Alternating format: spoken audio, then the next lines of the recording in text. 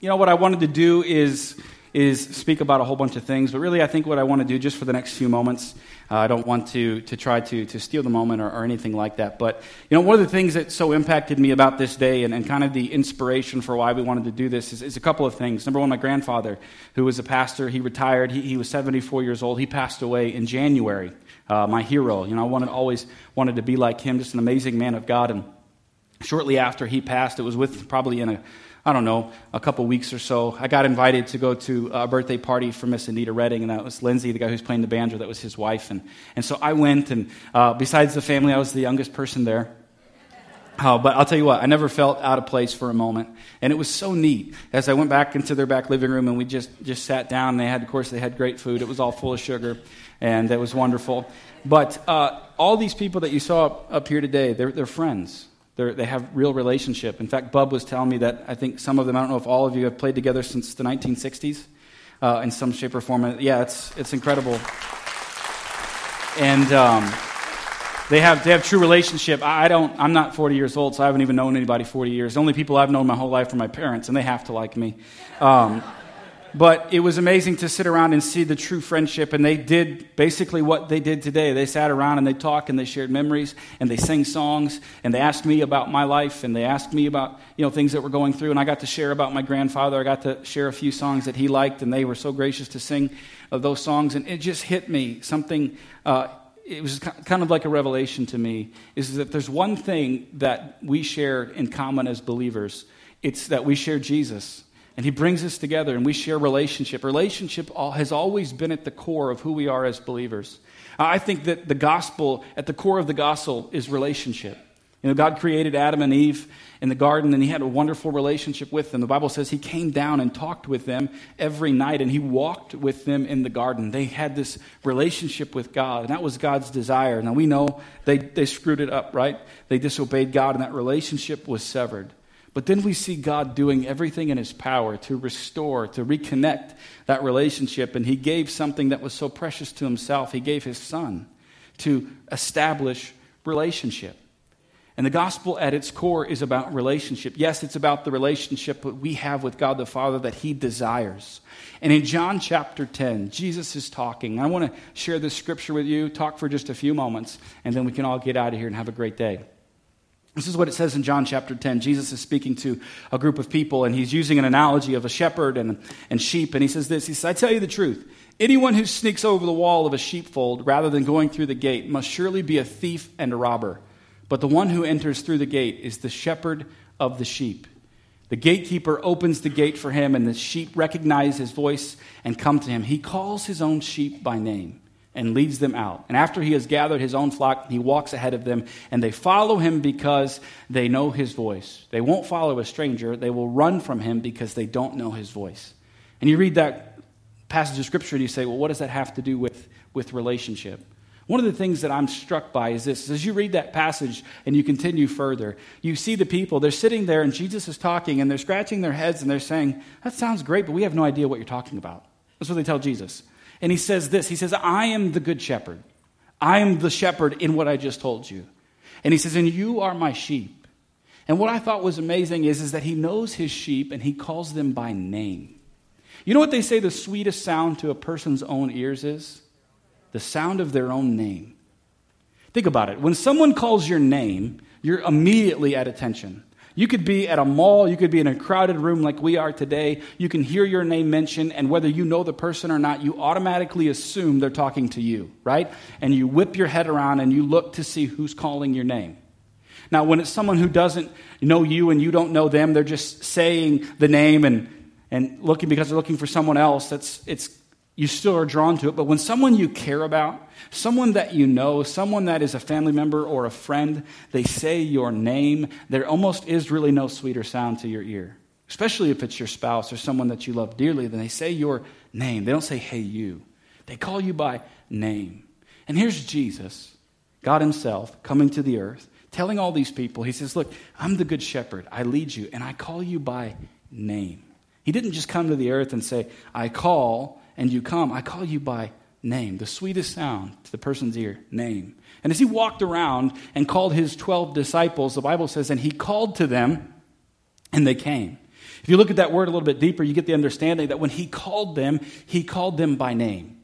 He said, Peter, James, John, Andrew, Matthew, come follow me. He called them by name. I think that's absolutely incredible. The creator of the universe, out of 7+ billion people on the earth today, calls you and I by name. At the core of who God is, he is a relational person. That's what he wants. He wants relationship. He doesn't just want us to follow a set of standards and beliefs. He wants us to be in relationship with him. And not just with him, but he wants that relationship that he has with us to flow out of us and us to be in relationship with other people.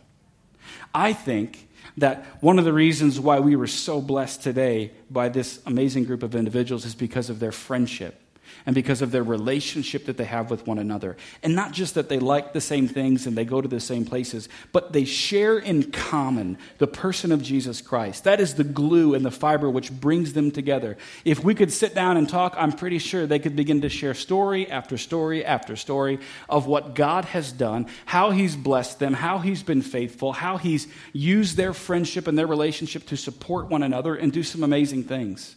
I don't know about you, but as I sat this morning and listened to the music and listened to the songs and all of that, I began to reminisce and have memories about things. I grew up with a lot of the music that we just sang. I was born in church, practically born in the pew. You know what I mean? We used to do tent revivals every year out in the field. I know a lot of that music. I grew up with it. But you know what it made me remember? It made me remember my grandfather. It made me remember him and the relationship that I had with him. And what he did. You know, when I was 5 years old, I went to a kids camp that my grandpa was preaching, and I got saved at that kids camp with my grandpa and the life that he lived. I got saved. This is how I entered into the kingdom of God, how I entered into this wonderful community and family of believers. And I began to think through that, and I just began to think about how he lived his life and how relational my grandfather was, and how that when he got saved in his 30s, that he became a pastor. He began to do a bus ministry. He just went and began to knock on doors and pick kids up and take them to church. And as I've told you before, it grew, and they were bringing almost 1,000 kids a weekend into church in Arnold, Missouri, going all the way out into the city and bring them. And it was a beautiful thing. But one of the things I always was so amazed at my grandfather, especially later in life and right before he passed, is he would sit and he just told us stories. We got an hour and a half of footage of him just telling us stories, is he was calling people by name. He was telling me stories about people, and he was calling them by name. Yeah, I picked up Johnny on this street. And then I met Johnny's father, and he knew Johnny's father's name. But he was calling these people by name, and it was so amazing to me. And I begin to think to myself, how many people do I really know or call by name? How many people am I really in relationship with?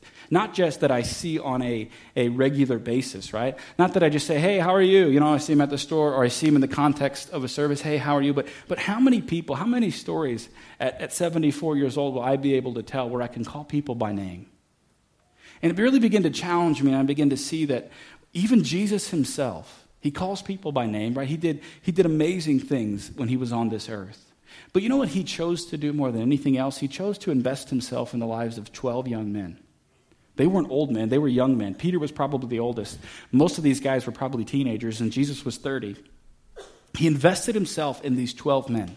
He did not go out into all the world and try to meet every single person individually. Could he have done that? Sure, he was God.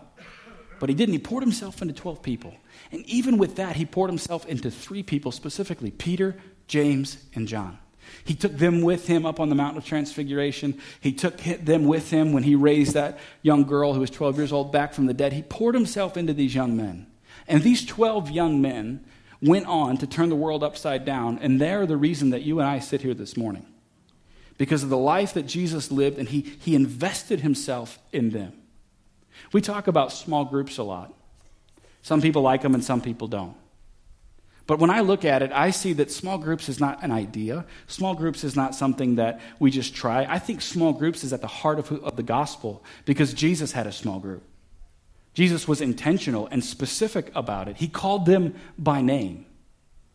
And he spoke into their lives, and he poured himself into them. They knew all about him. These people, they traveled together, they ate together, they slept at the same spot. They did everything together for 3.5 years as Jesus just invested his life in these young men. And they became friends, I believe. They had relationship. They could sit around in a room or around a campfire and tell stories and laugh and cry and share their successes and their failures. Although Jesus had no failures, they just shared their failures with him and their successes and brought them up. And I think as I look at that, I think it's incumbent upon every single one of us to take a step out of our level of comfortability, out of the space in which we have, and begin to form relationships with other people, especially in the church, other believers.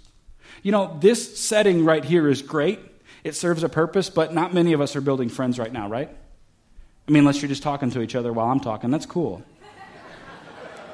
But we build relationships not in the context of a service like this, but outside these four walls. The majority of talking at a church one-on-one goes in the hallway, when you see each other in the bathroom, when you're picking up your kids, when you're in the parking lot. And we just want to be very intentional about people stepping across the lines of uncomfortability and beginning to form relationships with one another. How cool would it be to think that you could meet somebody today and be friends with them for 40 or 50 years? I don't know about you, but I'm a little jealous, and I want to have what that group has as I sat there in that room and experienced the warmth and just how welcoming they were. And you could just see, man, these people love each other. They're friends. That's what it's all about. That's what the gospel, in my opinion, is all about, is bringing people together who understand, like Brother Dave said, that the most important thing that we have is God himself. Really, it's the most important, and at the end of the day, it's the only thing that we can be sure of. It's the only hope that we have that will never disappoint. Some people say, well, you know, it's a good idea to be involved in a small group. I don't think it's a good idea. I think it's a necessity to be involved in relationship. Now, you can clap. I got some over here and some over here. Yeah. I think it's a necessity so that you can be with people who can call you by name. In the same way that God calls his sheep by name. Do you ever think it's interesting that the number one example that God uses for us is sheep? Some people say it's because sheep are dumb and they need direction. And I think, man, there's part of that. But I think the bigger thing is, because I don't think God's just about calling us dumb and directionless. I think is that he sees sheep because sheep are a flock, right? They're a herd. Everywhere they go together. They eat the same place. They see the same things. They sleep together. They all travel together in a herd. There's never been a sheep that just was meant to be a lone ranger, right? Sometimes the sheep get separated and the good shepherd goes and gets that sheep and brings it back to the flock. But he refers to us as a flock, that we are a community of people together. We are never meant to be lone rangers. We were always meant to do things together as a community. And you know what? When you come together as a community, you realize that you have some differences. You realize that you have some things to work through. But we are, in my opinion, the greatest community and organization on the planet today as the church. Right? And we have the most uniting fiber of anything, and that's Jesus Christ. And we have to get involved in relationship with one another and be accountable to one another and grow with one another, learn about each other's lives, and learn how to build each other up. And learn when you're down, I can help build you up. When I'm down, you can help build me up. We can have fellowship and relationship with one another. Some of you are sitting out here today wondering why you're lonely and why things aren't working out in your life, why you're not experiencing God in the way that you want. It's because you're trying to be a lone ranger. I think that you experience the fullness of who God is in the company of his people. In the company of his people. Can God speak to you alone? Yes, 100%. I'm not saying that. But when we get around God's people, we're all a reflection of him. I'm sorry, but you and I, we don't have the corner on the market of who God is. Right? We have an understanding of who he is, but when we come together and we begin to learn from one another, and we see that God is alive and active in each and every one of us, it changes things. Don't ever let a service on a Sunday or a Wednesday be your excuse for making friends, because this is not it. Christianity and salvation does not exist on a Sunday morning in an hour and a half time frame. God is a God of 24/7, right? Everywhere you go, everywhere you're at, he is. He didn't call us to come to church on Sunday. He called us to live life in the way that he wants us to live life. He wants to live life through us, and that's in our relationships. That's everything that we do. And I just want to encourage you this morning is if you're not involved in a small group in any way, shape, or form, check it out. When you leave today, you're going to have to walk through the tents. We set them like that up intentionally, so you have no excuse. The only thing you can do is stop or run, right? To miss it. We want you to stop and talk to people. And you say, you know what? I looked on the back of this card and I don't see anything that I like. Well, I'm going to challenge you. Start your own. Find something. Start your own. Go talk to Shelby today. She didn't know I was going to say this, but I'm sure she's okay with it. Go talk to her today. Say, I want to start something. I want to begin a relationship with somebody. I want to do this. And do it. And here's the thing. I'm not asking you to do something that I'm not doing. I meet with a couple guys at Starbucks every Wednesday morning at 8 o'clock. And we meet, we talk about life, we talk about God's word, we share, sometimes we pray together. We just can be honest and open and talk about what's going on in our lives, and it's great, it's wonderful, but it has to be intentional. Do I want to get up an hour earlier and go to Starbucks every Wednesday? Not really. But I'm dragging my butt out of bed because it's the right thing to do. Very rarely does the right thing feel like the right thing. Wrong always feels right. Sleeping in till whatever time, that always feels much better. Eating whatever I want, ice cream every day, feels wonderful. Cooking broccoli, all that stuff, doesn't feel good. I got to put a bunch of stuff on it just to stomach it, right? But it's better for me. So it's not something that's always convenient, but just be intentional about it. Be intentional and realize that it doesn't always have to be with somebody your same age. I believe that diversity is who God is. And we are so enriched by those of us who are younger than us and who are older than us. I've been blessed to be part of groups my entire life where I had someone who was older than me pouring into me, and I had someone who was younger than me that I could be like, well, so-and-so told me this. I'm going to tell them this because I learned it from someone who went before me, right? And who could tell me. And so I already spoke longer than I wanted to today, but I just want to encourage all of you. Take that step. Get to know somebody that you wouldn't normally know. You guys who sit over here, get to know somebody who sits over here, and vice versa. And you know what? It'll be amazing because I'm sure you all have friends and you know people who don't go to church. I'm telling you, it's much easier to invite somebody over to your house or to Starbucks than it is to get them to come to church. You could invite them into your group, begin to love on them, talk to them, get to know who they are, and pretty soon they're going to see that, you guys you're pretty normal. And then you say, hey, would you like to come to church with us? We love it. And then you know what? It's going to fundamentally change things. But God lives in you, not in this building. This is just as a great resource. Only thing going to heaven with you and me is us and the people we take with us. So I'd rather spend more time investing in those things that are eternal than something that's temporal. Right? And that's people. I'm going to invite Shelby up here. She's going to talk a little bit more about this. But there's one thing I want to say as she comes up here is this. Number one, thank you for being here this morning. Thank you for listening to me. But number two, I think the greatest asset of being part in a small group is this, is you become so aware of the person of Jesus Christ when you get around other people. You become so aware of who he is. If he intentionally for 3.5 years invested himself with a young group of 12 gentlemen, and they became so aware of the person of Jesus Christ that when he left and he commissioned them, they gave their lives for what he taught them and who he was. They were all martyred. John was the only one that ended up dying of old age, and he was banished to an island of Patmos. But these young men, because of the time they spent with Jesus, gave their lives for him. When you get in a group with people and begin to share your lives with one another, I guarantee you're going to walk away with more than you ever started with, and you're going to be so aware of the person of Jesus Christ that you'll be amazed. You will learn more about Jesus from other people than you ever will from me. You only get to hear me 35, 40 minutes a week, but you can get to know these people and learn from them, and the end result is amazing. When you're more aware of Jesus than you are anything else, your life will change.